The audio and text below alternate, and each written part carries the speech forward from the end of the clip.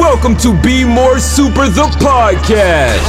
Up in the sky, it's a bird. It's a plane. It's Superman. An action-packed podcast where we'll discuss all things entertainment. You're the answer to Are We Alone in the Universe? Conventions, prop collecting, cosplay, interviews, reviews, and so much more. The show starts with host Brian Gardner right now. On this week's episode of Be More Super, the podcast, we've got a real treat. If you've been on Netflix or CBS in the States, the wonderful show Star Trek Discovery is going boldly where no man has been before, as they say. And we've got one of the amazing stars of the show. We've got Wilson Cruz. Wilson, welcome to the show.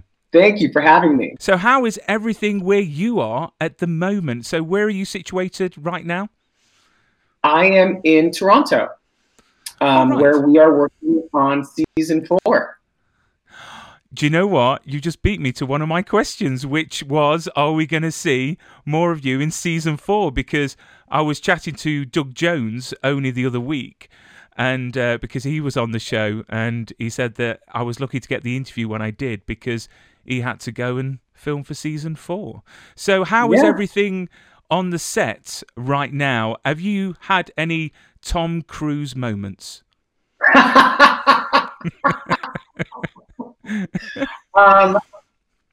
think we've all had a Tom Cruise moment in this industry. I'm not going to lie. Look, I don't agree with Tom Cruise on most things, but I will say I probably would have said most of the things that he said.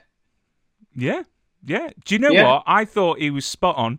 You know, the industry has been completely on its back. People have been struggling to pay bills and to get back to work. And he's been fighting so hard for that. And everyone's criticised him in the UK for it. Can you believe it? But yet, I think everything he said was spot on. Okay, it was a bit harsh. You know, and I have to say, I'm really proud of our cast and crew because everyone really has taken it seriously here and is really, you know, it's so much more about keeping other people safe. You know, that's what is at the front of all of our minds. And what's great about that is if you, in this moment, you're keeping yourself safe. So it works out really well for everybody. No, that is awesome to hear. And I know that we're all looking forward to season 4 because season 3 right now is absolutely epic. I've got to say, it's getting better year by year. The characters are getting better as well. There's more diversity and inclusion, which is magical to see. So before we go over Star Trek Discovery, I want to get to know you, Wilson, a bit more because you're such a fascinating creature.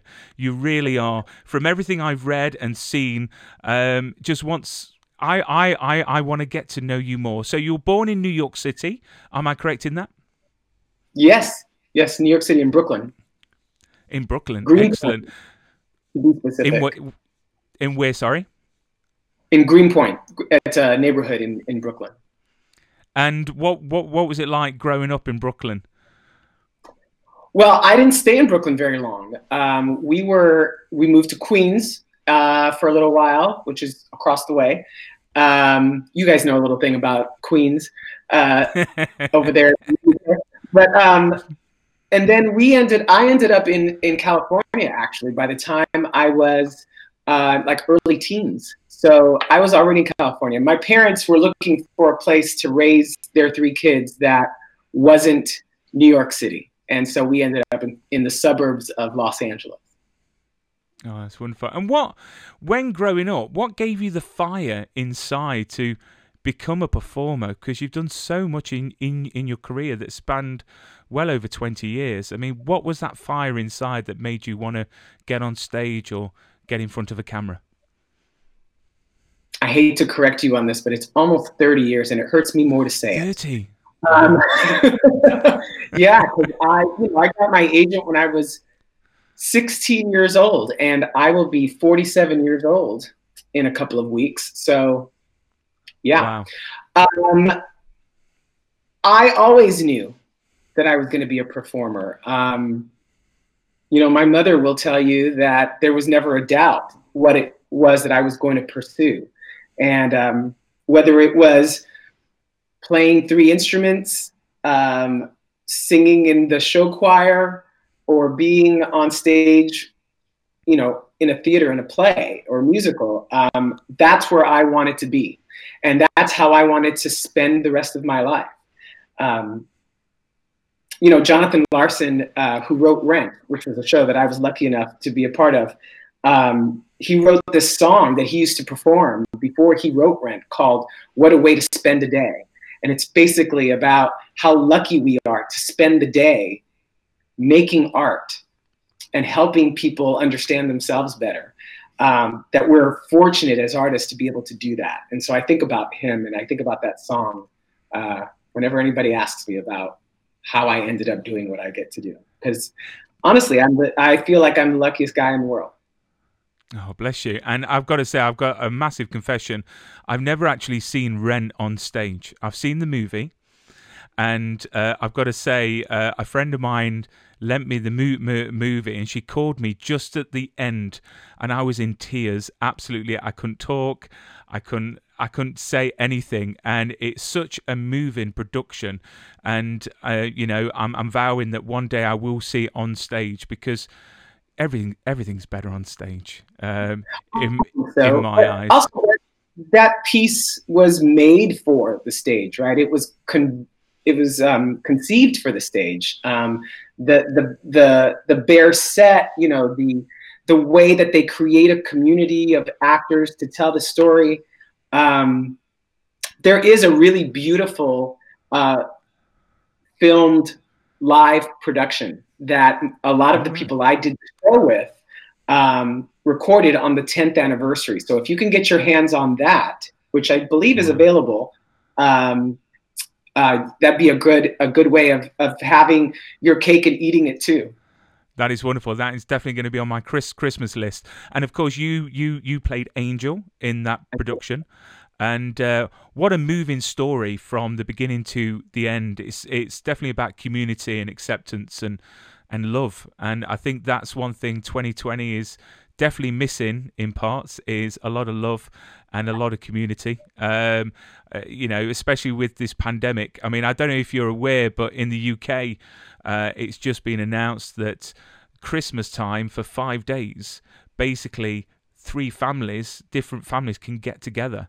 So literally the UK is going to be carnage from the 23rd for 5 days, which I am dreading, absolutely dreading.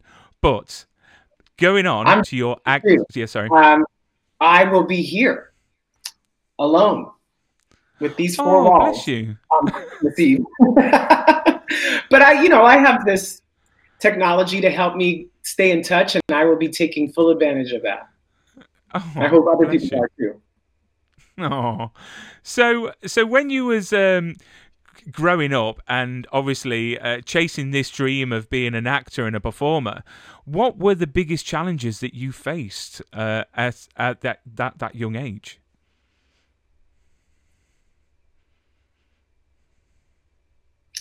You know, the honest answer to that question is me. I was the biggest obstacle to my own success, because I believed what society was telling me about myself, which was that I wasn't enough. That, you know, it was going to be too hard to be a performer and find success as an openly gay Latino actor. Mm-hmm. But, you know, I wanted it enough that I kept going and proved it to myself that it was possible. And, you know, there have been obstacles. Other people have been obstacles. And, you know, I think that's true of any actor. There's no actor that I know, straight, gay, white, brown, yellow, who says it was an easy road for them. I just think that mine had a few more than most. And I learned how to overcome that by working hard, dealing with my own insecurities by educating myself and getting experience and finding great mentors. But I think once I believed and understood my own capacity, I allowed myself to believe. And when I started believing, that's when I started working. Yeah, I mean, I can imagine the industry now is still very fickle, very stereotypical. I mean, back in the 90s, I can only imagine, when you go to these casting calls, how difficult it is, just to be an actor, but to be an openly gay man. Within that industry, you had that to fight with as well. And it's shocking from my point of view, from a straight man's point of view, that people can be so cruel and so judgmental, during those times. I mean, did you face anything like that when you went for castings? Was that ever mentioned? Was that ever brought to light and stopped you from getting the roles that you wanted? Oh, I'm sure that's true. I'm sure that's happened. One of the good things and one of the bad things about how this industry works is, you go in and you audition for things, and most of the time you don't hear back, and so you don't know why you didn't get the job. So it's up to you to assume what that reason was, or not, or just know that that was someone else's gig. Now, I have been told that people have made different decisions in casting based on the fact that I'm an openly gay man, or I wasn't the right race or something. So that happens, and it's real. There's nothing I can do about that. What I can control is how good my work is when I get it, what I do to promote it and help it be successful. Those are the things I can control. And so I try to concentrate on that, and then work behind the scenes, as I have throughout my career, to change the way this industry works, to have open dialogue and conversation about how we can change it for people who come after me, and for myself going forward, if we're going to be honest. But I've had the privilege of working with organizations like GLAAD that work behind the scenes to educate content creators and networks and studios on how best to represent LGBTQ people. And it's part of what I signed up for. Yeah. I think it's part of my career trajectory to not only continue to work and be proud of my own work, but how am I helping this industry do better? Wonderful. Yeah. I mean, thing is, you do a lot of work with the youth. You do a lot of work, with the LGBTQ community, and you're such an inspiration to them. I mean, I can remember going back, because I did performing arts at college. And I was a performer as well. And I can remember my friend Greg, we were 17 years old, and he took me to the pub, and he said to me, I've got something to tell you.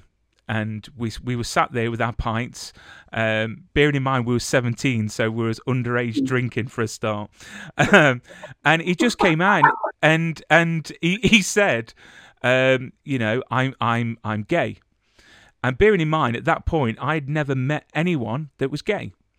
So I stopped, I downed my pint, and I didn't know what to think. And then, you know what? I looked over at Greg, and I didn't see any horns.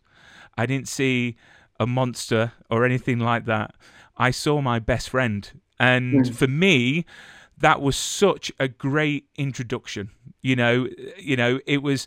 For me, it wasn't sort of a monster that was going to jump on me or anything like that. And I thank my friend Greg for that. And you came out quite early as well to your parents, and that must have been such a difficult thing to do. And what concerns me, I mean, I've got 2 little girls, and one day if they come to me and say, "Dad, I'm gay," or anything like that, I will love them, open arms. I do not care what direction they want to go in, as long as they're happy, and I'll be behind them 100%. But in your case, you had quite a difficult time. I mean, you was homeless. You was in living in your car for a while. Yeah, before I touch on that, I want to say that, there were 2 generations of LGBTQ people in the 80s and in the 90s who very purposefully decided that the best thing we could do as a generation, as these 2 generations, was to be as visible as possible. And they risked everything to do that, so that your friend, Greg, could help you understand, right?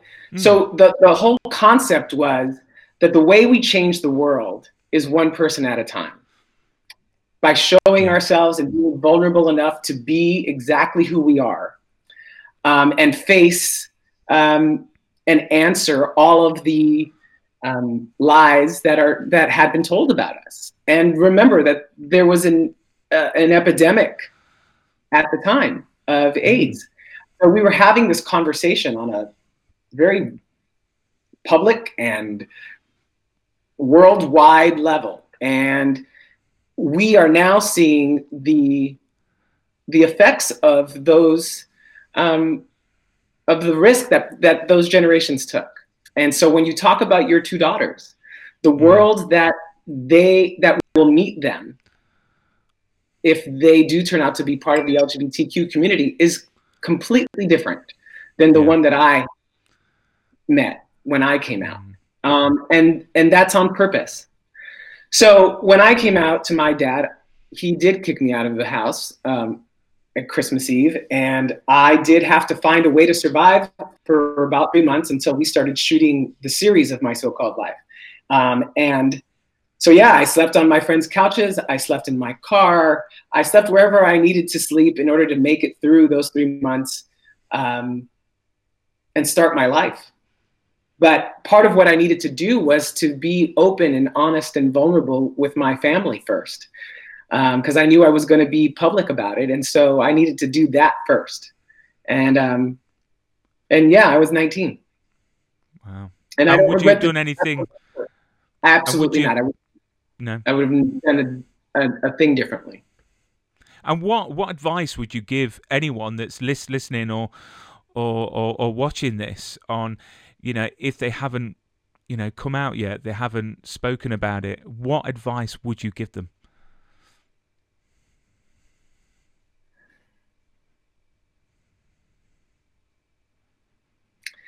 It's such a personal moment, right? And so much of it is what happens before you're able to tell someone else. There's a whole process of self-love and acceptance and strength that happens before you decide to tell someone else. And so I guess my advice would be to take the time to go through all of that first. Be right in your heart and in your mind with yourself before you risk everything to be vulnerable with someone else, because that's what it's going to take. And you're going to need to be as strong as you possibly can be to do it, and able to answer questions which will come. So my ultimate advice to you is to be as gentle with yourself as possible, but also be excited about the fact that just like when I was 19 years old and came out to my father, I did it because I needed my life to start. And I knew it wouldn't start in reality until I owned all of myself. And there is a big community out there. There is a big community of people with lots of love. Absolutely. That's the second part is, you have to reach out. You have to talk to someone, create a network, that is going to be supportive of you. For me, I came out to my aunt, who I knew was going to be protective and supportive, and a couple of friends, so that when I did come out to my dad, I wasn't completely netless. So I think that's important too. But that's also part of self-care, is creating an environment in which you can thrive and do the self-work, and then coming out to the most important people in your life. And if you could change one thing about the world, what would it be? Around the stigma, because the thing is, for me, it doesn't matter what race, what gender, it really doesn't matter. For me, I just want everyone to not be judgmental and just be kind. I mean, that's. If I had one wish, in terms of what I could change about the world, is that what you're asking me?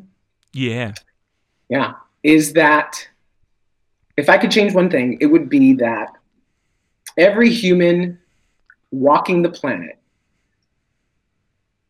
would have at the front of their mind the humanity of every other person that they come in contact with. Because I think what happens is the violence and the hate and the ignorance that we suffer from is a direct product of an unwillingness to see and appreciate the humanity in every other person that you meet, no matter what their race is, no matter what their ability is, no matter their age or where they happen to be at the time, their class. Mm-hmm. And if I could add one more thing, that the reason why I think humans do it is because in the end we all want to succeed, and we think the only way we can do that sometimes is if someone else doesn't. But the lesson here is that there is enough for all of us. There is no lack in the world. Everything we need and could possibly want is already here on this planet. And all we have to do is allow ourselves to share it. Yeah, that would make the world definitely a better place. So, Wilson, before you were traveling the stars on the USS Discovery, you did a lot of theatre. Do you ever go back to the stage? Do you ever tread the what do you call it? That. Yes, I mean, I am dying to go back to the theater. It's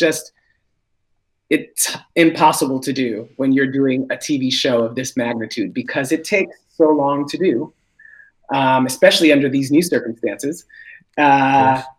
So if and when I get a long break, I will probably go back to the theater. But let me preface this by saying that this is the first time I've had this problem, and I'm going to enjoy it. You're going to take your time, and you're going to enjoy every second of it. In the early parts of my career, I couldn't get on a show that lasted more than a year because for whatever reason, you know what I mean? So this feels good. I like consistently working on a show that is as badass and as good as this every week. And does doing a TV show, how different is it than being on stage? Work ethic wise and experience. It's a completely different experience. I mean, it's a completely different experience. When you do a play, you have about a month with the material, and you get to, rehearse it and play around and find out what works and try things. You don't get that here.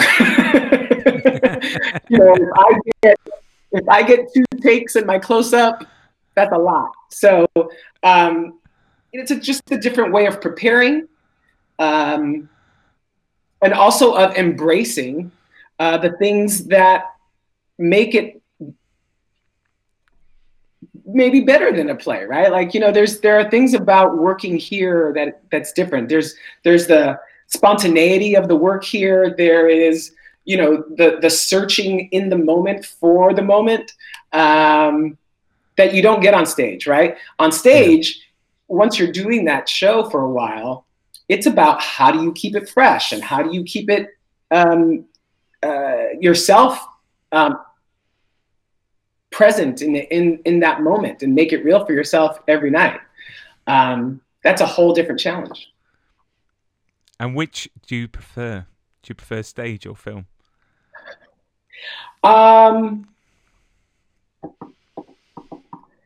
It's hard. It's hard to pick. Well,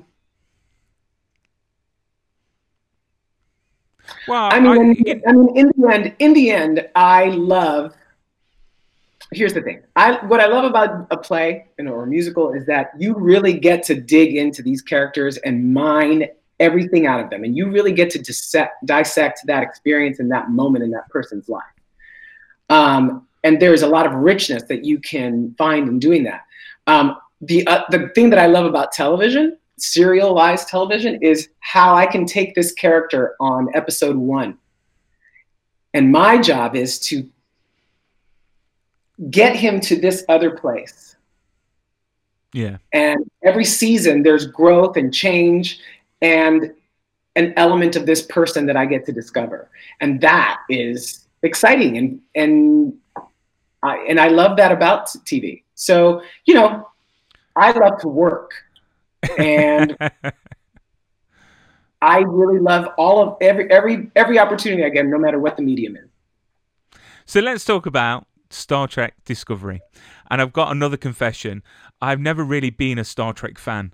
I really haven't. I actually had to look after Nichelle Nichols for a day, Lieutenant Uhura. Mm-hmm. And literally, I went shoe shopping with her. And she told me everything about the kiss to being on set and everything like that, and I didn't have a clue. I had to pretend. I pretended that I knew. But I've got to say, I know. But I've got to say, Star Trek Discovery, for me, I've watched from day one, every single episode, and I just think it's one of the best things on TV.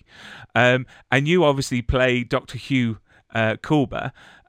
Were you a Trekkie before doing the show, or did you not have a clue? Oh no, I had a clue. Growing up, as a kid, I wanted to be on Broadway, and I wanted to be in Star Trek. Like, I thought that was when you've made it. So I was, well aware, and Next Gen was my Star Trek. And Dr. Crusher was my doctor. And so yeah, I was well aware. And I knew that they were developing a new series, and I was very assertive, let's say, in putting my foot in the door. And how was the audition process for you? Because you being assertive, I presume you were straight on the ball when you got that call. What was it like to audition? I didn't really have to audition. I had to put myself with the producers on tape for the network as they were developing the character. So, but there was no audition, actually. It was very sweet. Wow. That obviously speaks volumes. It really does. I wasn't the only one who didn't audition. Anthony didn't audition either. He's a big star. Did he? So. Oh wow.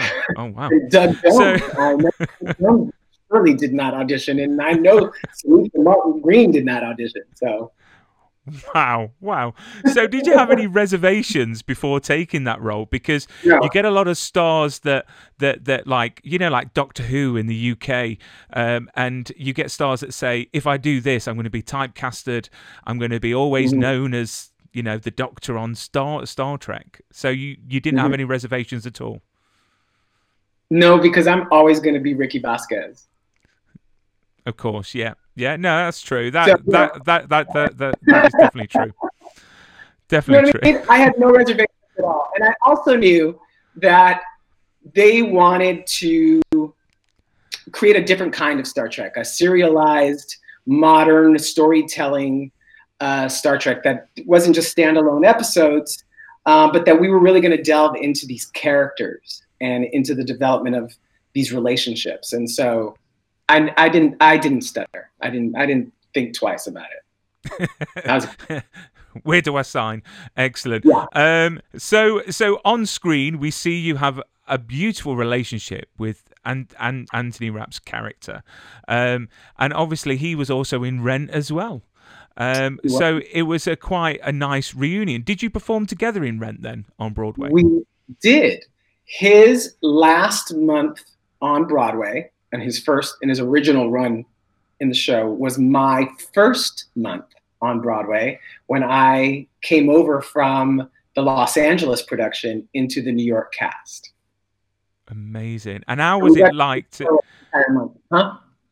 So what was it like to share the screen with him many years later, having performed in Rent? We remained friends throughout those years, for 20 years, because when you are one of a handful of openly gay actors in this industry, you all know each other. And Anthony and I worked together, and we saw each other at different events, and we had deep respect for each other and real love for each other. So we stayed in contact. And so I actually knew, I actually heard that he had gotten the job on Star Trek because I was tracking this gay character that they were going to have because I wanted it myself. Little did I know that there were going to be two.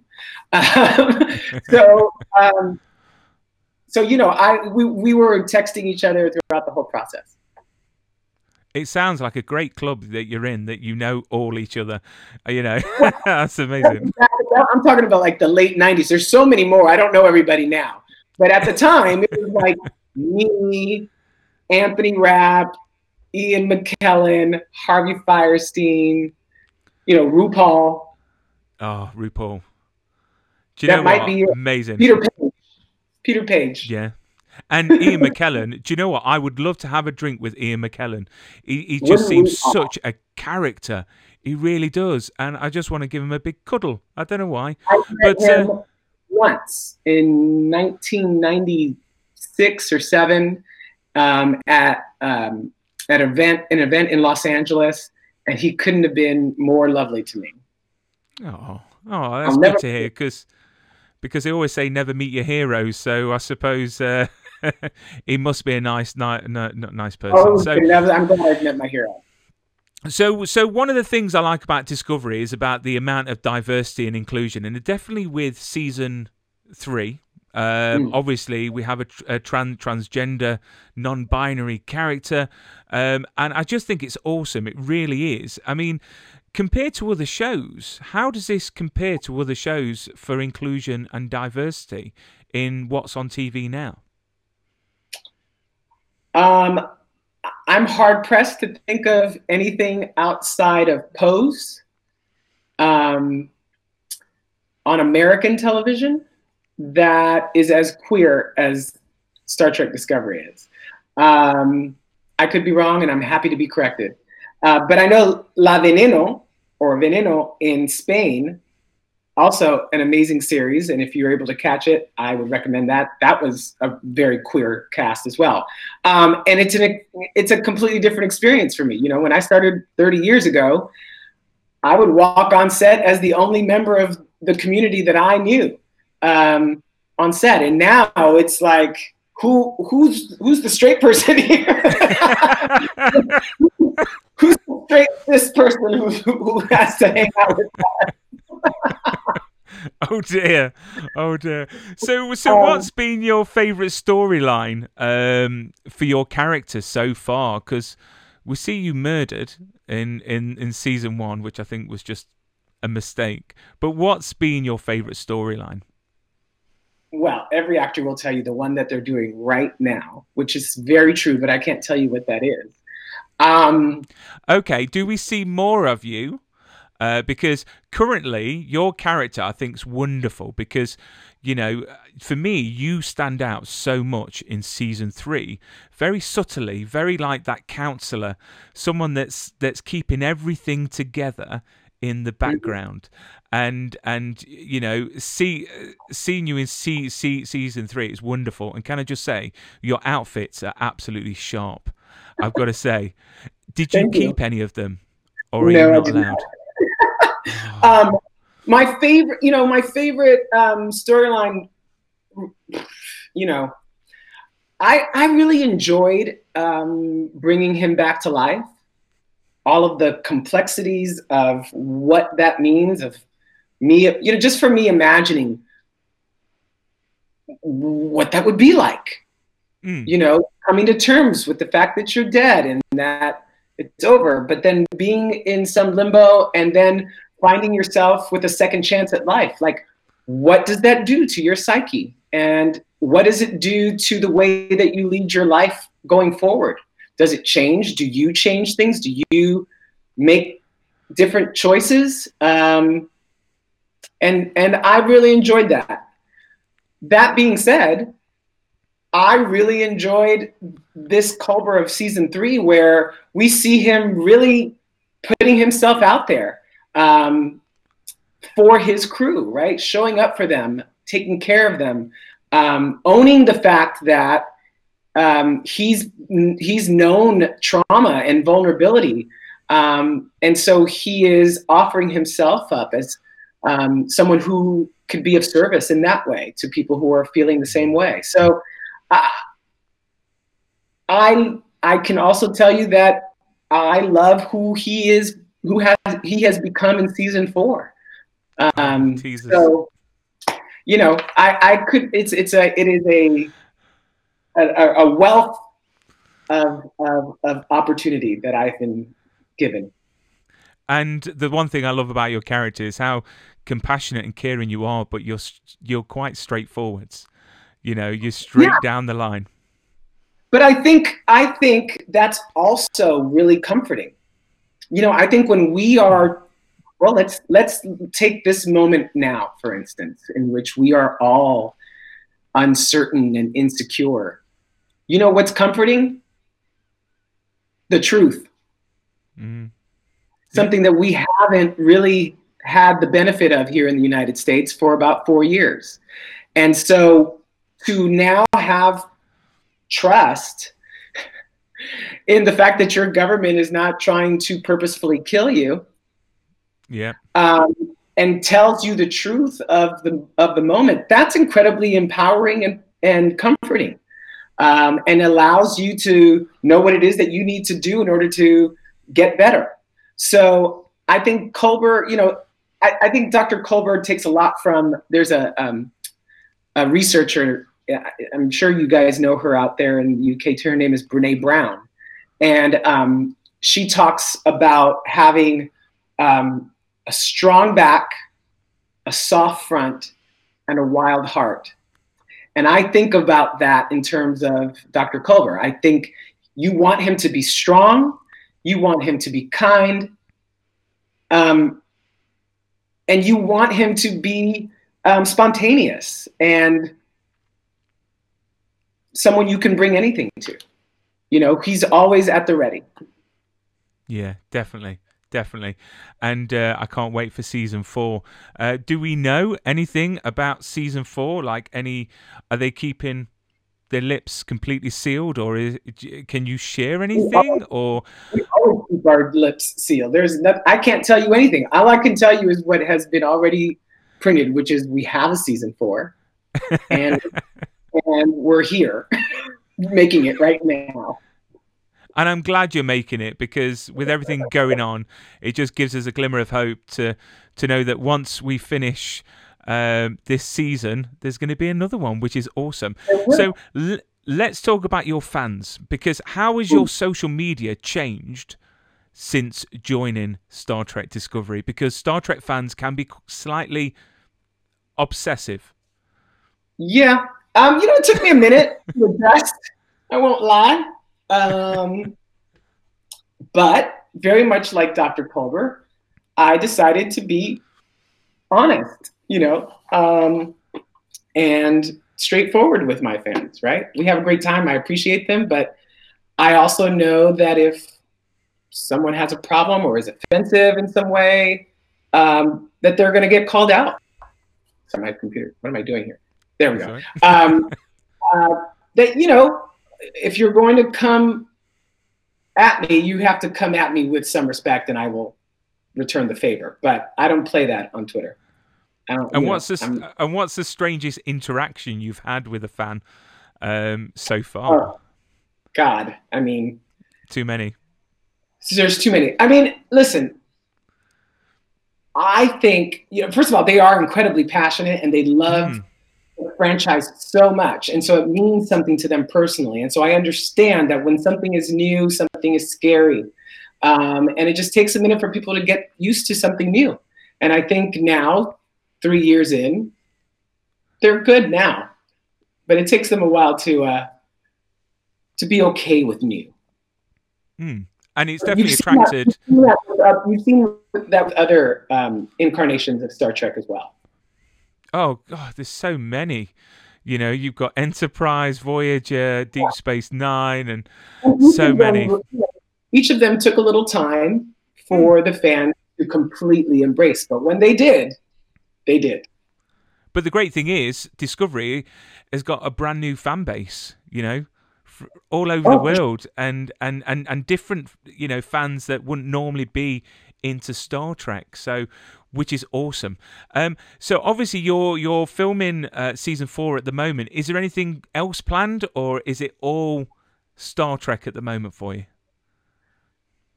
Well, there were other jobs. And then 2020 happened.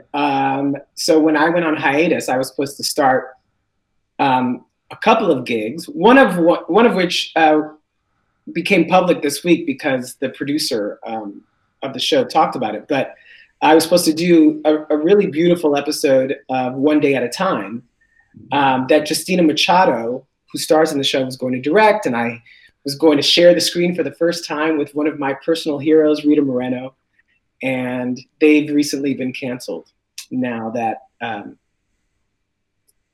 this whole situation with COVID has really hurt them. And so I'm not going to get to do that. So it's impossible. So the short answer to your question is it's impossible to do more than one project at a time right now, as much as I would like to.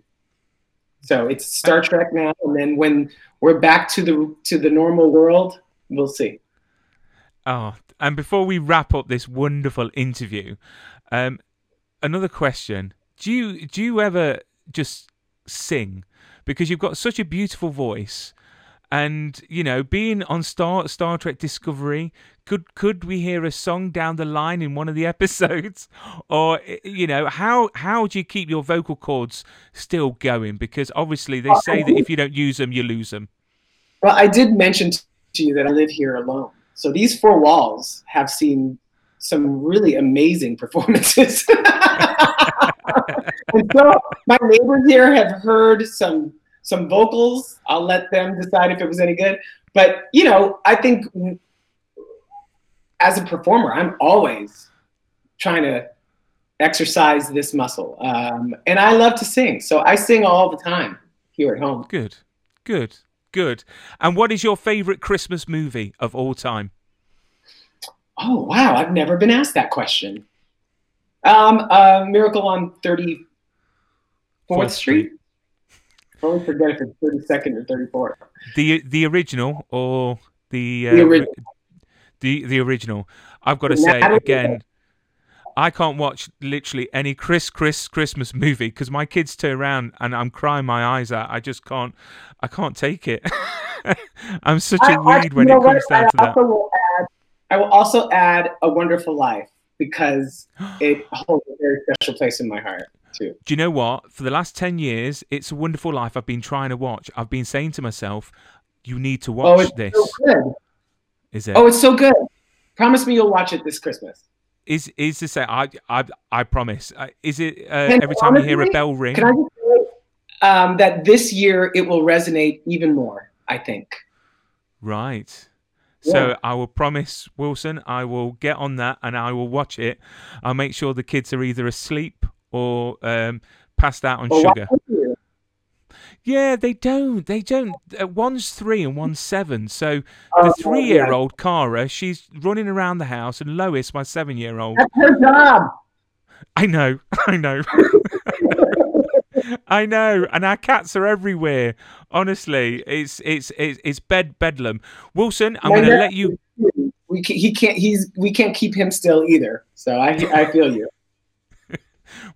Wilson, I'll let you get off, and thank you so much for this wonderful chance to talk to you. I think you're absolutely fantastic. Everything that you do, I think you're a true inspiration from everything I've read and seen to not only the LGBTQ community, but anyone that's wanting to be more super. And I posted on Instagram the other day about standing up and speaking out. I think that is my message for 2021. We shouldn't accept poor behaviour, discrimination against someone's colour, size, looks, way of life. It should be a happy place. So 20th century. I know. We can do a lot in 2021. It can be our year to make the world a better place. And it starts with one person. Thank you so much, Wilson. Look after yourself, and Merry Christmas, because this is actually going to be released on Christmas Eve. So you are going to be everyone's Christmas present. So thank you so much. I'm glad I put my poinsettia back there then. Yeah.